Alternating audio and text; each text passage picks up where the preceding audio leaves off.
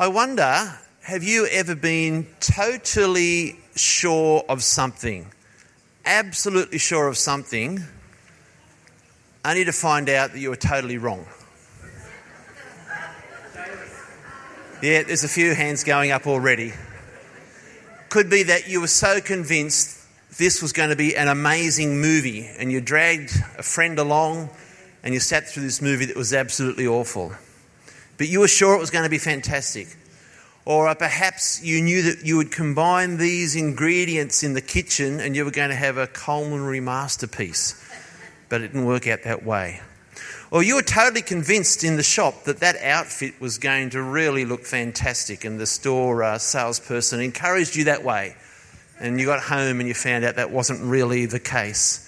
Or maybe you had booked that dream holiday. It was going to be that idyllic venue and you were sure it was going to be fantastic. And when you got there were cockroaches running around in the room and the weather turned nasty and all sorts of things happened. But it does happen, doesn't it? We're so sure, we're so convinced of something only to find out that we are totally wrong. The story we're looking at in the Bible today is a little bit like that. Two people who are really convinced of something, and we can understand why they were convinced of something, but they found out they were totally wrong. And this is the last in our series about On Fire. We've been looking at stories of Moses and the burning bush, God leading the Israelites through the desert with a pillar of fire, Shadrach, Meshach and Abednego thrown into a fiery furnace. Lots of stories about fire.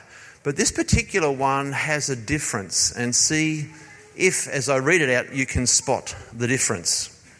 It's from Luke chapter 24. That's the last chapter in the book of Luke. If you're following through, verse 13 we start at, and it's called The Walk to Emmaus. That day is the same day that the women had gone to the tomb early in the morning to discover the tomb was empty and Jesus' body wasn't there. So that same day, two of Jesus' followers were walking to the village of Emmaus, 7 miles from Jerusalem. As they walked along, they were talking about everything that had happened.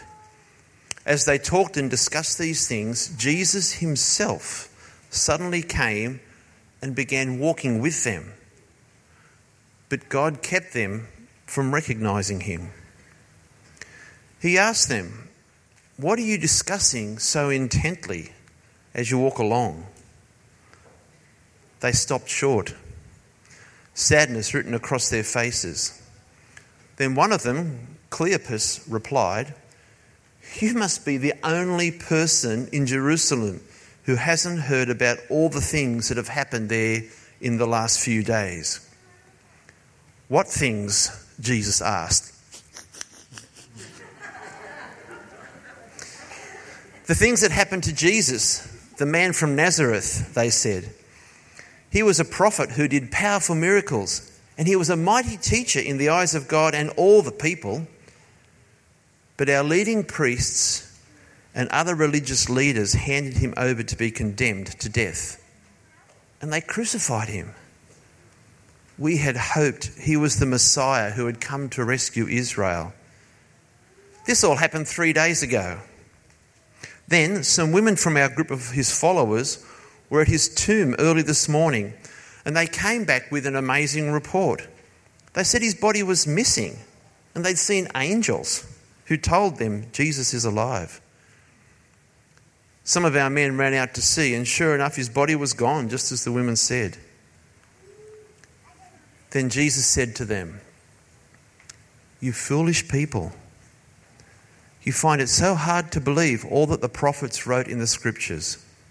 Wasn't it clearly predicted that the Messiah would have to suffer all these things before entering his glory?"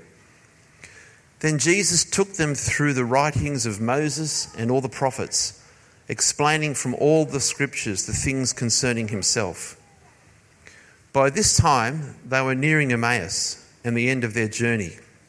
Jesus acted as if he was going on, but they begged him, "Stay the night with us, since it's getting late." So he went home with them. As they sat down to eat, he took the bread and broke it. and blessed it. Then he broke it and gave it to them. Suddenly their eyes were opened and they recognized him. At that moment he disappeared. They said to each other, "Didn't our hearts burn within us as he talked with us on the road and explained the scriptures to us?" And within the hour they were on their way back to Jerusalem, where they found the 11 disciples and the others who had gathered with them, who said, "The Lord really has risen. He appeared to Peter." Then the two from Emmaus told their story of how Jesus had appeared to them as they were walking along the road, and how they had recognized him as he was breaking the bread.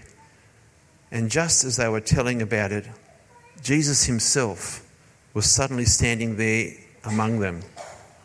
"Peace be with you," he said. What an incredible story. What an incredible encounter with the risen Jesus.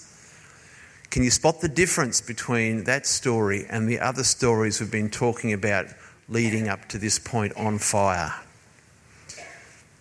The others have been external sources of fire, a burning bush, a pillar of cloud, a fiery furnace to be thrown into, etc.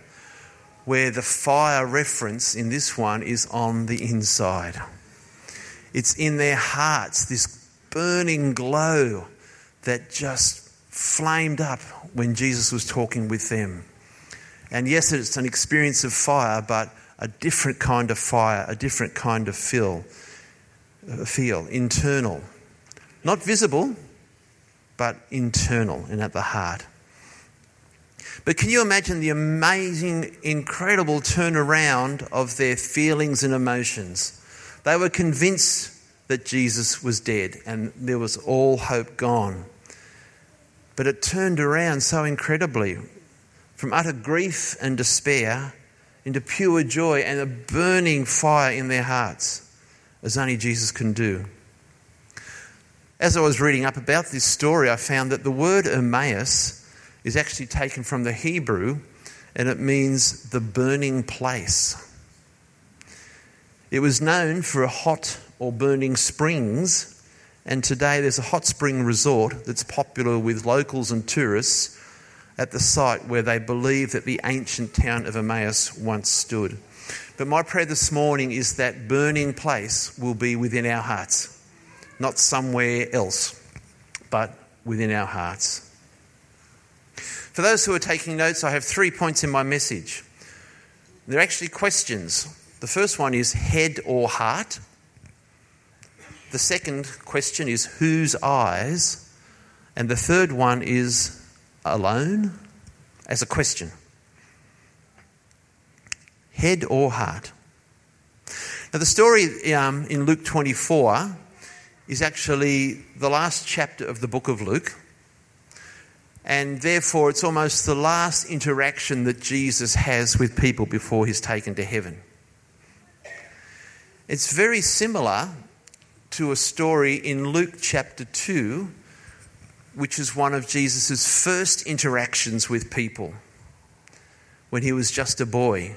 And it's like the two stories are bookends, holding all the chapters of Luke together.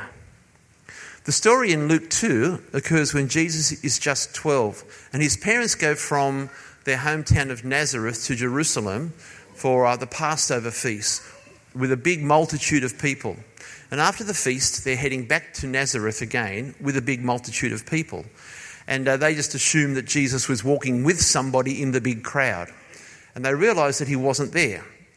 We take up the story in Luke chapter 2, verse 45.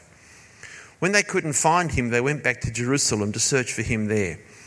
3 days later, they finally discovered him in the temple, sitting among the religious teachers, listening to them and asking questions. All who heard him, that's Jesus, were amazed at his understanding and his answers. So there's similarities to these bookends, to these two stories. Both accounts are after the Passover feast.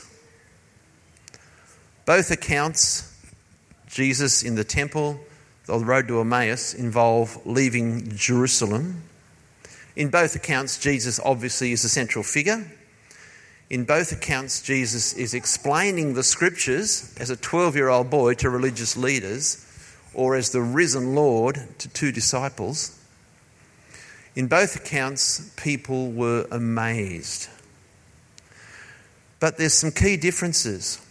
In Luke chapter 2, the story of Jesus in the temple as a boy, the religious leaders were amazed because they valued intellectual debate and discussion and questioning and arguing and going over scriptures as a text, as a theory. It was head knowledge. And the thing about this kind of amazement is that we can be caught by some interesting fact or figure and amazed by that, but that amazement can fade.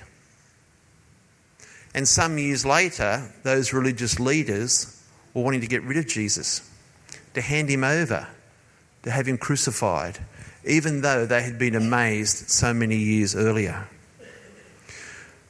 By comparison, the two on the road to Emmaus, it was a heart thing. Jesus explained the scriptures. There was a sense of knowledge and understanding there, but the meaning of that and the significance of that went to their heart. They understood that the risen Messiah had power over death. Their lives were changed forever. They did all they could to tell others, and they were caught up in this new life that Jesus had been talking about. Head or heart? Amazed and impressed for a time, or something that's burning deep within our hearts? We live on the resurrection side of the cross. We know that Jesus is Messiah. We know that he conquered death. We know that he opened the way to God and he gives new and everlasting life. But yet still, for so many people today, that can just be head knowledge. Yes, I've heard that at church. Yes, I read that in the Bible.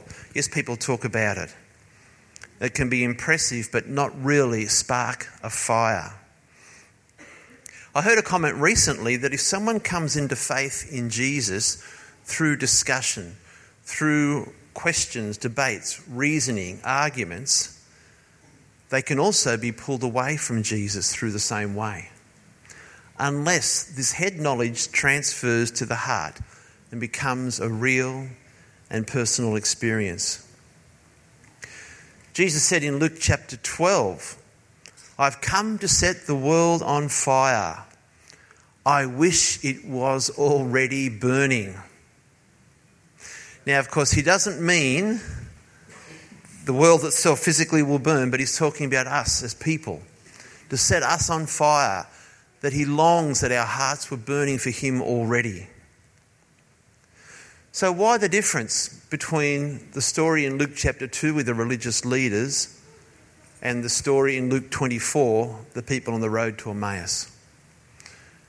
I think it's because of the time they spent with Jesus and the revelation that the disciples had of who he was. In Romans 12, in the Passion Translation, we read, "Be enthusiastic to serve the Lord. Keep your passion toward him boiling hot. Radiate with the glow of the Holy Spirit and let him fill you with excitement as you serve him.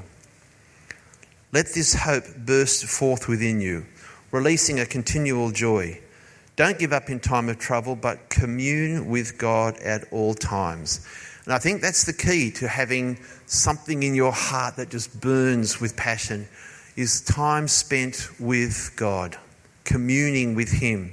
The dictionary says is to commune with someone is to share one's intimate thoughts or feelings, especially on a spiritual level, or to feel in close spiritual contact with. And I can't emphasize enough the importance of time that we have in prayer and reading the Bible daily. Communing with God, bringing our worries and our cares to him, taking time to listen, to read through the scriptures. If we want to have that burning heart, that's how it's got to happen. You know yourself, if there's someone you especially care for, that flicker of love that we have for someone can dwindle if we're not with that person.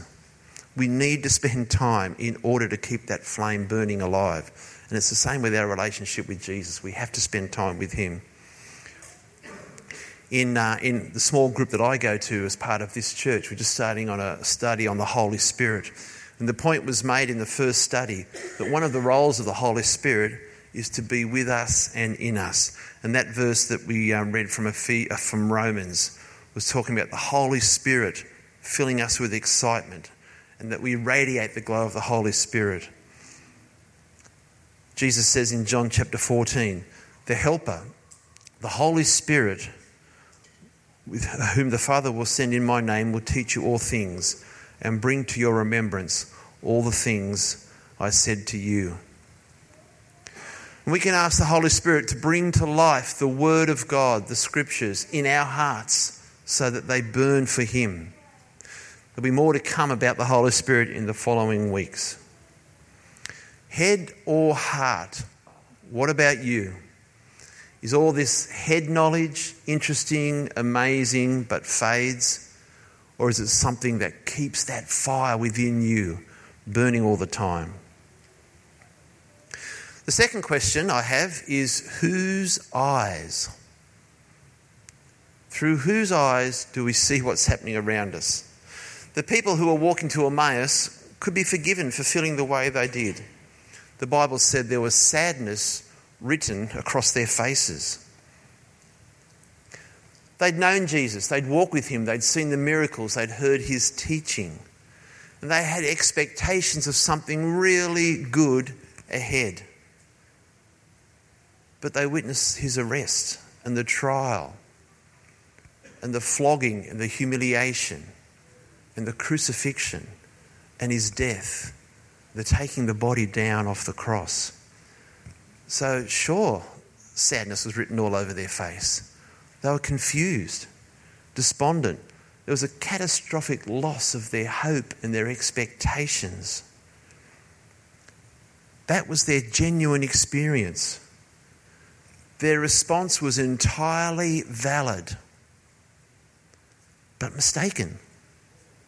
How could that be? Something is valid, but mistaken. And what Jesus did as he walked along with them, he didn't change what had happened. That's in the past. But he reinterpreted their experience in the light of the Bible. One that makes sense of the pain and the rejection and the brokenness. So it was a different interpretation of exactly the same events. It was looking at what had happened through God's eyes, through God's perspective. So Jesus corrected their understanding. He didn't change what happened, but shone truth into the situation. And he took them beyond their own understanding and interpretation of that to align them with God's bigger picture. We all have things we don't understand about God. Even the two who knew Jesus didn't understand what was happening and misinterpreted the meaning and the purpose. There's a really important principle here, and that is to check what's happening around us, how we respond, how we react. Check that against the Word of God. Look at it through God's eyes. See, our understanding is limited, but God's understanding is infinite. And I think the key to this is to stop staring at the present moment of pain or difficulty or challenge, to stop focusing on that and reflect on a wider story of hope. What has God done in your life or the lives of others in the past? What do the Scriptures say? What is the promise for the future? And what different perspective does that give us in terms of what we're facing right now? You see, life happens chronologically. Yesterday happened before today. Today is happening before tomorrow. For most of us, we'll have breakfast and then lunch and dinner. It follows a chronological order. But the meaning that these things have is non-linear. And God is outside of time. So God can look at something with us that happened in the past and change our perspective on it. To realign our thinking, and all of a sudden that thing that happened becomes a whole lot different. And our responses and our reactions become a whole lot different. We get stuck into this chronological thinking and forget that God is out of time, outside of time. He's got all the time he wants. I'll be out of time soon, won't I? And Jesus actually says to those from Emmaus in verse 25, he says, "You foolish people, you find it so hard to believe all that the prophets wrote in the scriptures." And we have to take God at his word. We have to look what's in the Bible and believe that. And look at what's happening around us in the life of that. The answers to our challenges are there in the scriptures. When something happens in your life and you're caught up with self-doubt, look at your worth through the eyes of God. You are a valuable, worthwhile creation. He went to the cross for you. He suffered for you. He rose from the dead for you. When you catch yourself holding a grudge against someone, look at what the Word of God says. Look at the forgiveness that God offered you. And why should you not offer that to somebody else? When there's a situation that seems impossible, there's no way forward, remember the Bible tells us that God can do more than we ask, more than we imagine. We're not caught in that. God's not caught in that. When you feel that your actions have created a barrier between you and God, he couldn't possibly love you when you have done X, Y, or Z. When your thoughts go in this direction. When your anger flares up. Remember, the Bible says nothing can separate you from the love of God. Nothing can separate you. Don't be foolish. You must believe what the scriptures say. When life here on earth ends and brings sadness and deep loss, look at the comfort that God gives and the eternal future that we have together in his presence. When everyone around you seems to succeed except for you, look at what the Bible says about true riches and what success really means. When there's a heaviness hanging over you and you can't shift it, believe that you can lay that burden at the foot of the cross and you can have a life full of deep joy. This is what the scripture says. Are we going to be foolish or are we going to believe the scriptures?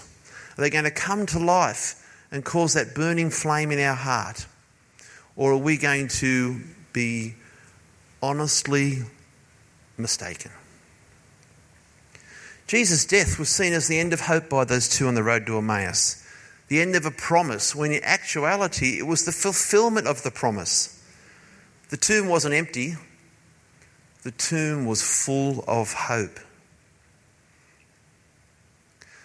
So the readjustment that the two had on the road to Emmaus through Jesus changed their perspective. It helped them make sense of the past few days. And they could understand why they felt that burning glow inside their hearts as he was talking.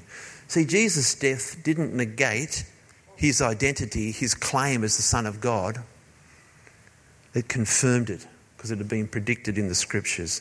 Their eyes were open to the truth that Jesus was the Messiah as foretold in the Old Testament, and he had victory over death. And their new perspective gave them a renewed sense of purpose. It gave them a new authority. They wanted to go back to the place that they had left, a place that they thought of as desolate and empty and full of despair, no hope. They now wanted to be there more than anywhere else. And Jesus can do that for us as well. When our thoughts are down a certain track and we want to get away from something, Jesus can turn all that around so that that which we're running away from suddenly has hope and life. And that's where we want to be. I love this verse in Psalms, Psalm 119, the longest psalm in the Bible, and it's all about the Word of God. It's a great psalm. Psalm 119, verse 92 in the Passion Translation says, "Because your words are my deepest delight, I didn't give up when all else was lost." And I wonder if that was the experience of those on the road to Emmaus, that the words that Jesus brought to them, their new understanding of the Scriptures became their deepest delight. And therefore they didn't give up when all else was lost. The New Living Translation says, "If your instructions hadn't sustained me with joy, I would have died in my misery." And I wonder if Jesus hadn't appeared to those two and explained the Scriptures and revealed who he was, whether eventually they would have died in misery as well. But it's the living Word of God that keeps us from that. Through God's eyes, a past of injured hope is suddenly healed in a new and fresh revelation. It was no longer the end, it was just the beginning. The third question, alone. Question, were they alone? Were those two alone? Do you ever miss the obvious? Sometimes I do. And as I was preparing to speak this morning, through the week, I thought, okay, there's that head to heart point, I can see that. There's that whole looking at things through God's eyes and God's perspective, but God, there's something more in this story that I'm missing it. What is it? There's something more. And then I thought, Jesus was with them, like, duh. Jesus was with them. And I often ask myself, how many times do I miss that through the day? That Jesus is walking my day with me. I'm not walking it alone. That is so obvious. Jesus is with me. I miss the point in the story. May I not miss that in my daily reality. You know, we can hurry through life at a quickening pace, and it's a bit like being on the Dodgem cars at the Easter show, where we're driving around and round, we're bumping into people, we're getting caught in traffic jams, we're trying to avoid things, and it's just a crazy life. But what difference can the awareness and recognition of Jesus, his presence with us, make in our lives? He's with us in the Dodgem car. He's with us in the office.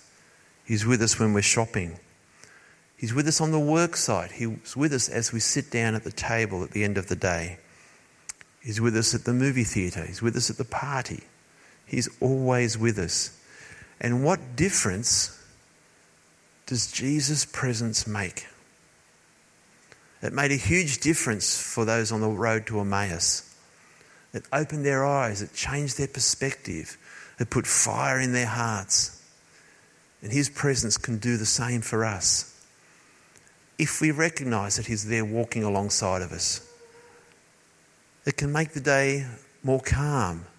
Jesus is there. He's risen from the dead. He's in control. It can give us purpose and meaning. It can give us guidance or understanding when things seem confusing. His presence can give us that extra dose of patience, that strength to rise up above the situation, that love that flows from him through us towards other people. Do we recognise Jesus? Or do the challenges of the day blind us to the fact that the risen Messiah walks beside us every day?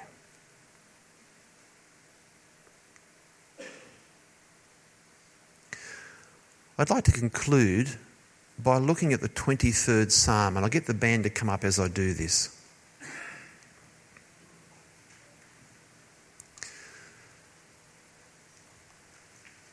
As we look through the 23rd Psalm, I think it's a great summary of what the two on the road to Emmaus may have gone through. And I'd like for us to read it together. There'll be a few verses on the screen at a time. If we can have verses 1 and 2. Thanks, Cameron. Let's read together. "The Lord is my shepherd. I have all that I need. He lets me rest in green meadows. He leads me beside peaceful streams. Now, I think that would have been their experience on the road to Emmaus. That they weren't abandoned, that Jesus, the risen shepherd, was with them, leading them into peaceful places. He was there. He was looking out for them. He understood the bigger picture, just as a shepherd knows where the sheep should be going. Jesus was there with them. Jesus is here with us. Let's read verse 3. He renews my strength. He guides me along right paths, bringing honour to his name. He strengthens us to walk the road. We don't have to walk along with a heavy weight of despondency and despair, heads down, shoulders slumped.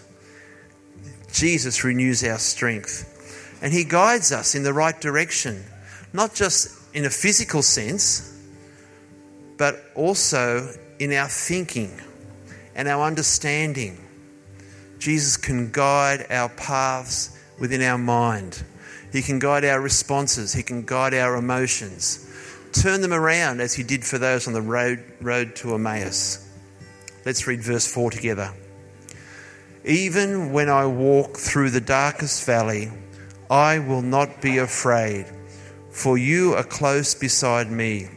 Your rod and your staff protect and comfort me. He is with us in those deepest, darkest times. I can't think of a more dark time than those two on the road experienced over the days where they saw Jesus' death. But he was with them in those times. They were initially blind to know who he was, but he was there. And he's there for you and he's there for me, even if we don't recognise him. He is there to protect us and comfort us. Verse 5. You prepare a feast for me in the presence of my enemies. You honour me by anointing my head with oil. My cup overflows with blessings. Jesus abundantly provides for our needs. The cup of blessing overflows. He doesn't just get us on the journey, but he provides more than what we could ever need for that journey. And verse 6, surely goodness and unfailing love will pursue me all the days of my life, and I will live in the house of the Lord forever. That's our ultimate destination, isn't it? To dwell in the house of the Lord. And that's the reason Jesus went through his death and suffering and resurrection, because of his love for us, because of the desire that God has to be with us forever. Jesus went through all that he did. He walks that journey. He loves you. He wants you to understand who he is. Let's pray. Heavenly Father, thank you for the revelation in the lives of those two on the way to Emmaus, that you are the risen Messiah, that you have conquered death and the grave, that you have won the victory. Thank you for the light you shone on the scriptures. And Father, we ask that for ourselves, that we will know afresh in our lives that you are the Messiah. You are the victor. You have conquered death. Father, I pray that your light will shine in our lives so that we understand the scriptures, that you will reinterpret the hurts that we've gone through. We can align them with you and look at them through your eyes. Father, we thank you that your goodness and mercy will follow us all the days of our lives. And Father, we celebrate that. Amen.